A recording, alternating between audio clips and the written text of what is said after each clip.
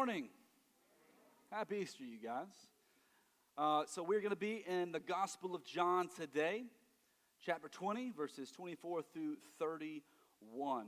You can follow along with the screen with us, or you can grab a blue Bible that's underneath the seat in front of you. It'll be on page 529 in that blue Bible. If you don't have a Bible at home, please take that. That is our gift to you. We won't have a Bible that you can read at home. So to get us started this Easter morning, I want to talk about memes. All right, so the two individuals in particular, the guy on the left is Scumbag Steve. The guy on the right is Bad Luck Brian.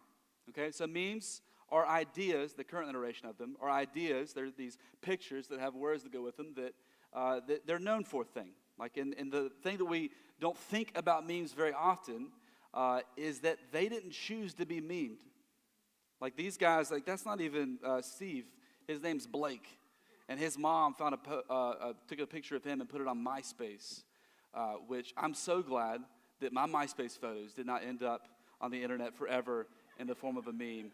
Because those days, nah, not at all. And Brian, that's not even his real name. His name is Kyle. And he took that photo on the right as a joke for a yearbook photo. And the yearbook, they didn't even let him use it. His friends got a hold of it and put it on Reddit. And boom, these guys became, for the last decade, viral sensations, all right? They didn't choose to be, but this is what they're known for. And the internet, I don't know if you know this, is not a kind place. It's not a place where you go for warm and fuzzies. It's a very cruel place. And Scumbag Steve is what he was known for. And I'll just show one of the cleaner memes I could find for Scumbag Steve. Grandpa gets surgery, steals pain meds. So I don't know if you caught that. He looks like the guy that would steal pain meds from his grandparents. That's not very kind. That's pretty rude. And then we've got Bad Luck Brian. Only Facebook friend his mom cyberbullied, which means he has one friend on Facebook, and it's his mother, and she belittles him and makes fun of him. All right, so the internet's a cold place, right? But this is what happens. Like, people get known for things, and it sticks with them, and these guys are forever cemented as a legacy on the internet as these individuals, even though they didn't choose this in the first place. I want to talk about somebody who got memed before it was cool today, and his name is Thomas. So Thomas, one of the disciples, that's a painting of him. We don't know if that's what he looked like. There's a few renditions, but that's the one I chose for us. Thomas was one of the disciples. He was an apostle of Jesus. When Jesus commissions out his church to go and make disciples, Thomas goes and takes the gospel to India. He was the first missionary to India. He went as far south as Chennai, India. That's one of the most southernmost cities in India. And there are churches that exist in India today that trace their history back to Thomas.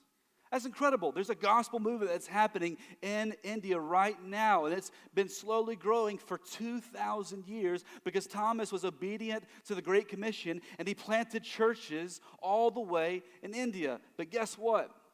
If you have any church background, that is not how you know Thomas. If you have church background at all, how do you know Thomas? What is he known for? That's exactly right. Doubting Thomas. That is how Thomas is known. And you know what?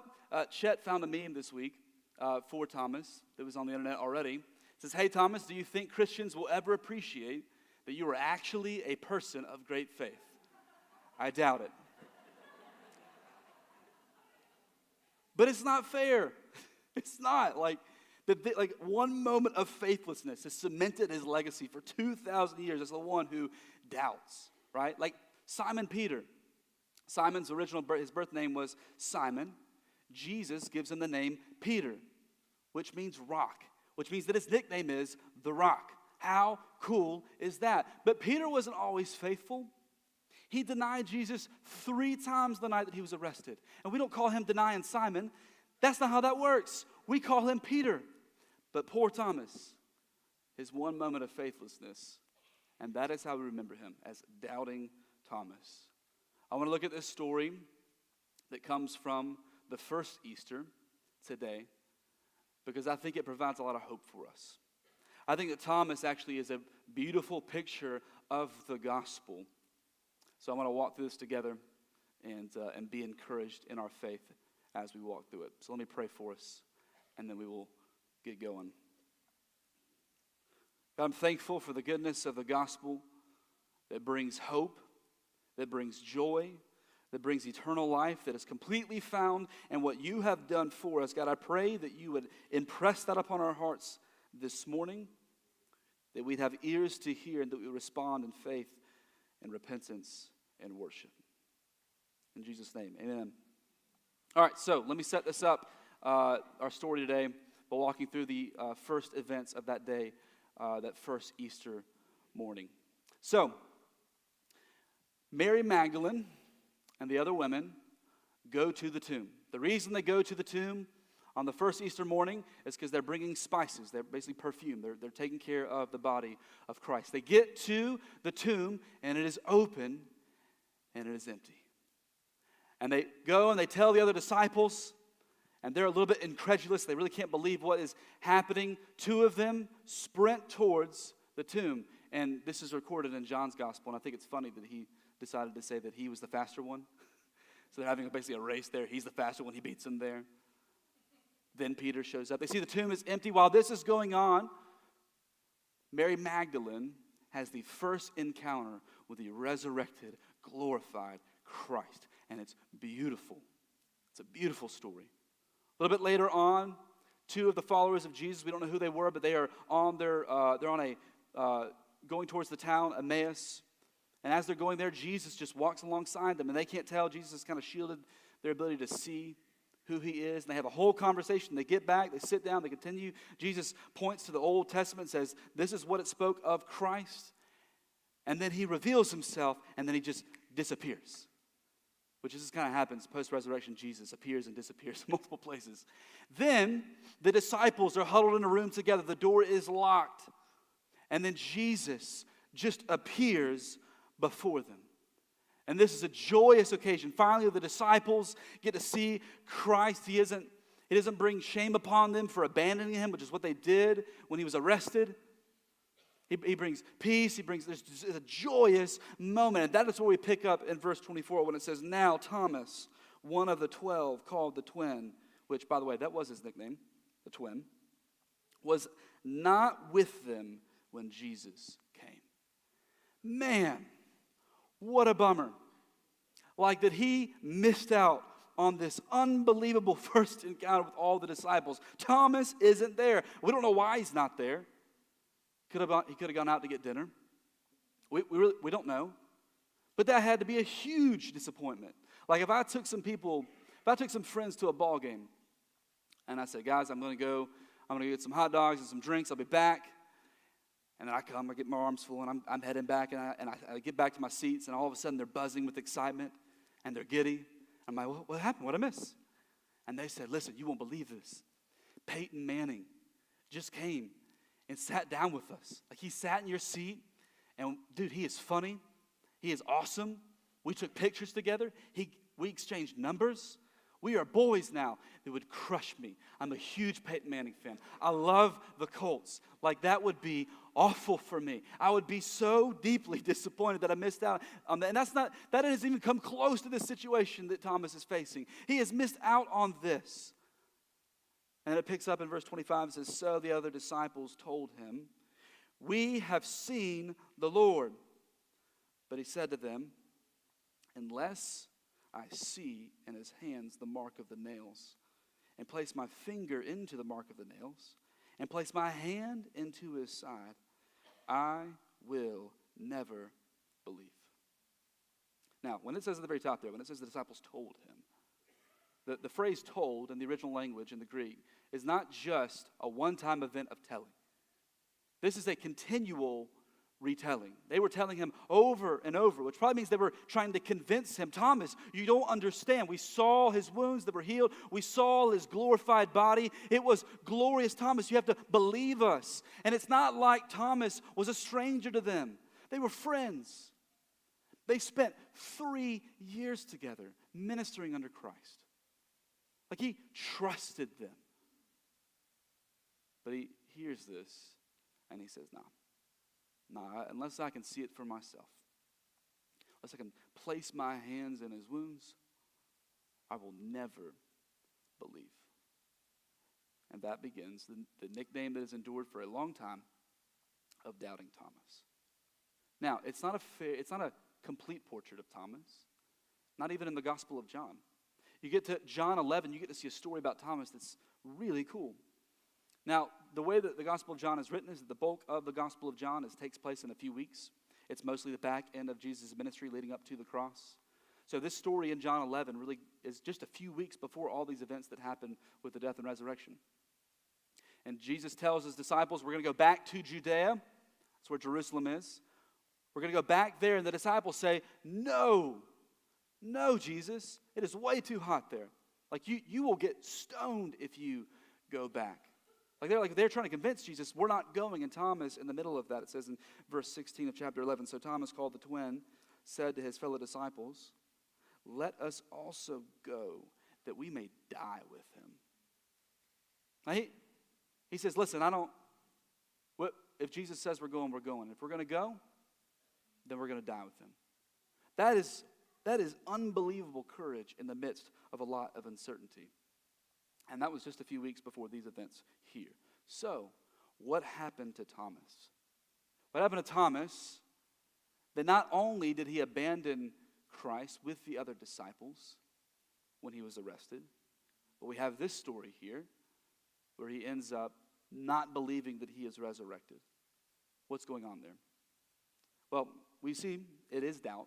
I did read some commentaries. I heard some people kind of try to say, well, what Thomas is actually doing, it's not really doubt.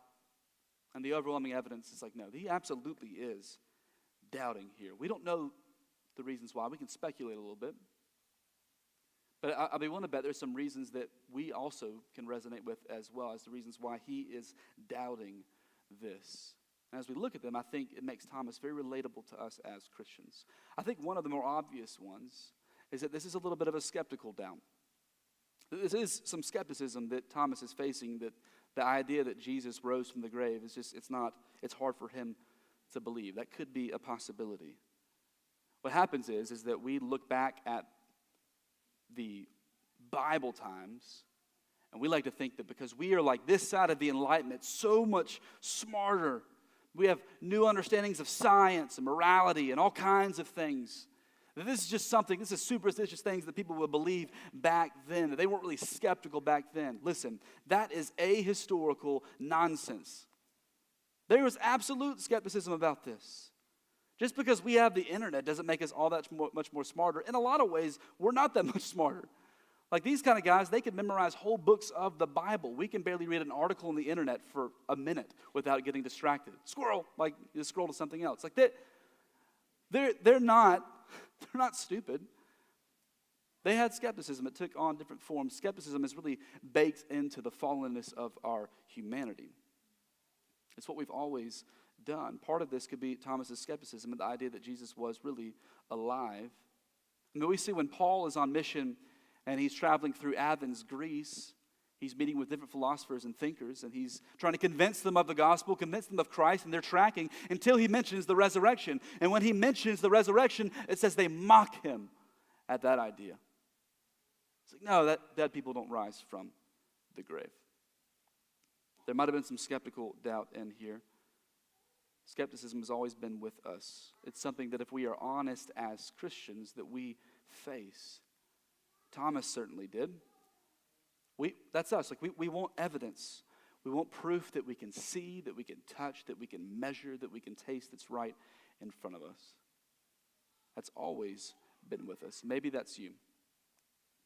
Maybe as you've encountered the stories about Jesus in the past, this call to faith, even the miraculous events of the Bible, it's just been something that you don't want to, you can't wrap your head around.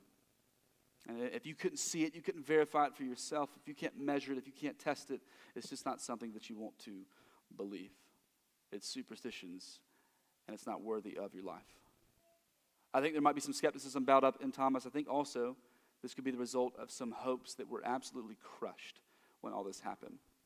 That sometimes doubt arises from crushed hopes.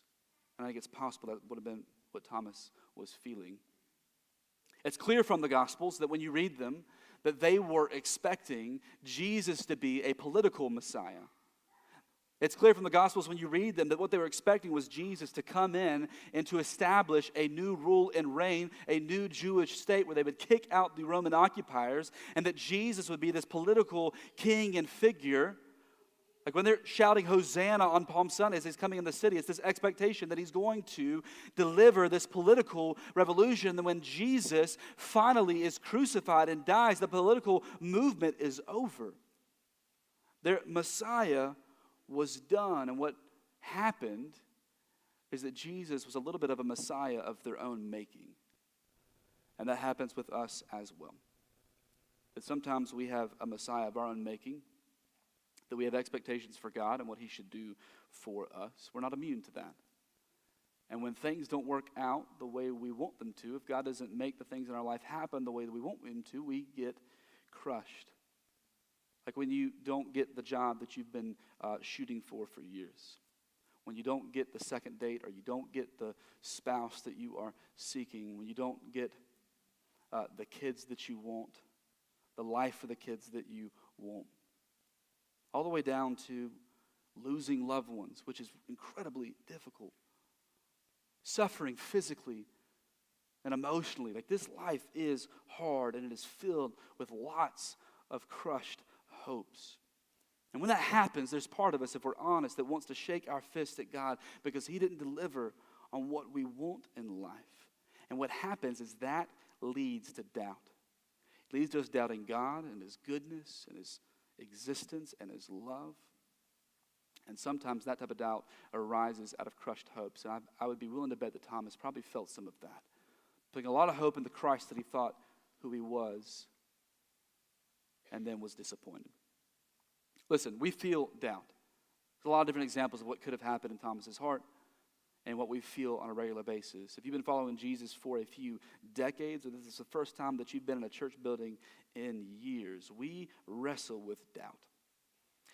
And that is precisely why I love this story. Because Thomas is relatable. He's an example of who we are. And what I love here, and I think it's not the main point of this text, but it's something that is certainly an encouragement, is that the church becomes a safe place to work out your doubts. That this, our church, is a safe place to work out your doubts. See, what Thomas does here is he doesn't abandon the community of faith when all this happens. Like he sticks in it. We're going to see as he stayed with them for a week in his doubt. And I love that as a picture of, that's what we should do. We should be honest about the doubts that have arisen in our souls, in our minds, and actually be here and walk with other Christians and walk that out together. Voice it and actually live that out, walk that out, and see where it goes in the context of the community of faith. That's what Thomas does. And for a week, he sat in his doubt. And then Jesus came to him. Fast forward, verse 26. 8 days later, his disciples were inside again, and Thomas was with them. Although the doors were locked, Jesus came and stood among them and said, "Peace be with you." So similar scene, locked in this room together. Jesus shows up. And he doesn't bring discouragement. He doesn't bring the hammer. He says, "Peace be with you." And then he pivots directly towards Thomas. Verse 27, then he said to Thomas, "Put your finger here and see my hands. And put out your hand and place it in my side. Do not disbelieve, but believe." Did you catch that? He references the same thing that Thomas said a week ago. He says, see the wounds. Place your finger here. Place your finger here. Do not disbelieve, but believe. You see, Jesus addresses the heart of the matter. There are lots of different reasons for why we might be doubting, but at the core of doubt is disbelief. It's unbelief. And Jesus stands and says, "Thomas, do not disbelieve, but believe." Believe it. Believe that I have risen and what that means. And I love in verse 28 when it says, "Thomas answered him, "My Lord and my God." Now, we don't know, the text doesn't tell us if he had to put his hands in or not. We don't know if he had to verify it with his hands or not. But we do see his response here, "My Lord and my God." And this is one of the most profound responses in all of the Gospels. You see, "My Lord" is a flexible statement. Depending on the context of the Bible, it can mean anything from "my Lord," meaning the God of the universe, and "Sir." It's a pretty wide, flexible range. It can be deference, it can be respect, but it also can be, "This is my Lord and my God." But there's no question what Thomas means when he says, "My God," because no one else says that in the Gospels. No one. He says, "My God," meaning that you are the sovereign God of the universe who created everything out of nothing, who sustains our very hearts with your sovereign providence. You are the God of the universe. As I see the Father, I see you. You are God. And commentators, when they talk about this moment, they say this right here is the pinnacle moment of the entire Gospel of John. For as we're going to see in a moment, this Gospel is explicitly written with the hope that it would convince us to believe that Jesus is God. That's the hope of the Gospel of John. That's the angle he's going for. Believe it. Believe that he is God, which makes Thomas in this moment, the pinnacle moment, the most relatable figure for us. It makes us look at Thomas and realize all the things that have happened so far. That he abandoned Christ when he was arrested. That he questioned whether he was resurrected. Thomas is us. Because we're the kind of people that also say, "God, show me that you love me. Show me that you care. Show me that you are real." And after a week, God approaches Thomas and says, "Believe. Do not disbelieve, believe." And Thomas believes. He believes that this is the Lord God. And the relief that he must have felt as Jesus comes to him, calls him into belief, and he finally sees the risen, resurrected Savior in all of his glory, the amount of relief and joy that he must have felt in that moment. This story is for us. It's for every one of us that have wrestled through the darkest moments of unbelief, the darkest struggles of trying to still believe that Jesus is God. This story is for us. And then in verse 29 it says, Jesus said to him, "Have you believed because you have seen me? Blessed are those who have not seen and yet have believed." That's us. That's the encouragement that Jesus gives us. He says, "Thomas, you have seen, but those who believe and place their faith in me as the resurrected Christ, as their only hope, they are indeed blessed." That is the encouragement that Jesus gives to us. And then in verse 30 it says, "Now Jesus did many other signs in the presence of the disciples, which are not written in this book.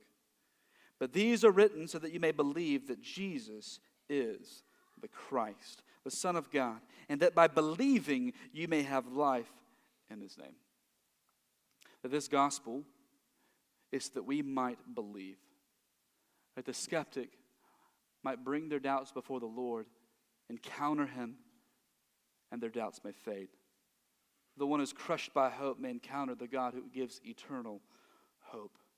Do not disbelieve, but believe. That is the hope of this story, is that we might also believe. But that's hard. It's hard for us. It's hard to believe that. It's hard for us to, like, there are times, I have 3 kids. They're 6, 4, and 2. And I'm trying to raise them. I have some goals in how I'm raising them and where I want them to go. And I have a big picture in mind for them, but it's hard for them to understand the big picture sometimes. Like they lose it sometimes and they don't get what they want. Like we do Easter baskets on Saturday morning, and yesterday my youngest, she got candy, and when you give her 3 jelly beans and she's a terrorist. I mean, just went crazy. And like this happens. My kids sometimes, they want things and I have to say, "No, you can't have this." And every now and then I've just got to stop. And I got to get on their level. And sometimes I get eye to eye. Sometimes I hold their face. I'm like, "Listen, you got to understand something. Like I love you. I'm for you. What they don't realize is that I have hopes for them. I want them to one day, my biggest goal for my kids, they would believe in Jesus. Like that's at the top of the list. Everything's way far below it. But that they would believe in Christ, that they would be virtuous adults that are kind, that are graceful, that are loving, that they would be able to take care of themselves. Because I'm a pastor, my retirement plan isn't super great. It's just any boomerang action when they come back, it's not going to go well for them. But there are things I have in store for them, and I've got a plan. The way that my wife and I raised them, the things we say no to, the things we say yes to, they don't realize that. And every now and then I just got to get in front of them and say, listen, I love you. I am for you. I have your best interest in mind. You got to trust me. You got to trust me as your dad. That what I'm doing right now is ultimately for your good. And what Easter gets to be for us every year is that kind of reminder. Or in the midst of doubt and all the things that we may be facing, that God just holds us and says, listen, I love you. You may be wrestling with doubts and frustrations, some anger, confusion. Life is hard. There are lots of things that we face that make life difficult. We have real doubts, but Easter is the reminder that God loves us, that he has a plan for us. He just points back to the empty tomb. The evidence that the tomb is empty, that Christ has been resurrected, that there is no one that ever found this body, that they're never going to find it, because Jesus walked out of it for us, that we'd have life in him. And it is God's evidence that he loves us and that he is worthy of our trust. And that he can always point back to this, that every year as we pause to remember the death and resurrection of Jesus, that those events are God holding us and saying, don't you see, I love you. You may be wrestling with skeptical doubt. I could go back and forth on, listen, the Bible is one of the most trustworthy, verified ancient sources. It's unbelievable how trustworthy it is. That these are eyewitness accounts of what happened with the empty tomb. But ultimately, there are lots of reasons you can find for skepticism. And Jesus holds out the scars and says, I am resurrected. Believe. Do not disbelieve, but believe. You may have lots of crushed hopes, that life may not be working out the way that you want it right now. The hope of the gospel is that you would have eternal life in him. That means that things don't always get better this side of eternity, but what's held out in front of you is eternal life that is filled with endless joy that pales in comparison. Or the life and the sufferings that we have now pale in comparison to the joy that's found in eternity with Christ. That's all made possible by the resurrection. I don't know how you came into this room. I don't know if this is the first church that you've been in a long time. Maybe you've been outside of community. Maybe you've experienced real loss and real pain. Maybe for you, doubts aren't because of skepticism. They're not because of any type of crushed hopes. For a lot of people, doubts are just it's the result of sin. It's saying, I want to live my life on my terms, and I don't want God telling me how to live my life. So I'm going to do me. Maybe you're here and this message confronts you, and what can happen when you get outside of the body of Christ, when you get outside of the church for a while, and you come back into it, and you hear something like this, what can happen is, like, man, I don't know. Like, I can't. Y'all don't want me around here. I got to clean my life up. Like, I got to get some stuff straightened out before I can ever be a part of a church like this. And I don't want you to miss what Jesus says here. He doesn't say behave and have faith. He says believe and have faith. That ultimately what we're trusting in is not our only hope, but what Christ has done for us. That as we celebrated on Good Friday, that Jesus went to the cross where he was nailed to the cross for our sins and our rebellion. And that what happens there, and what Chet was walking us through Friday night, is that as he took our sin, that he gives us his perfect record, that we don't bring our good works, we bring our sin and our burdens. And through believing on what he has done for us on the cross and trusting that he walked out of the tomb on our behalf, we get this life that is offered. But you got to believe. Do not disbelieve, but believe. That's the command that Jesus gives us. My hope and prayer for you this morning is that you would be confronted by this message, confronted by the command to believe, and that you'd be willing to take a step of faith. My hope for you this morning is that this is the first time you've been around church community in quite some time, that you'd stick around a little longer, that you'd work through some of your doubts with us, and that ultimately that you would believe. Jesus holds that out in front of us. He holds it out as he held out his hands before Thomas. And he says, do not disbelieve. Believe. The band's going to come up. We're going to close out and worship like we usually do. And I want you to take a moment and reflect. I want you to reflect upon the good news of the gospel, the hope of the resurrection that we have in Christ. That in this moment I pray that God would be working upon your heart, you'd receive that conviction, and that you would believe. That the life that he offers you, when we say that we believe that Jesus is better than everything else, which is something we say every single Sunday, we wholeheartedly believe that. The life that he offers us in Christ is indeed better, that when you trust him, you will taste and see that he is good. My hope is that you would believe. For the Christian that has been struggling, who's been wrestling with doubt, I pray that you would meet Christ this morning, and in your meeting the resurrected Christ as we sing about him, that belief would be so much sweeter, more beautiful than it ever has been because of what he has done for us. Let me pray for us.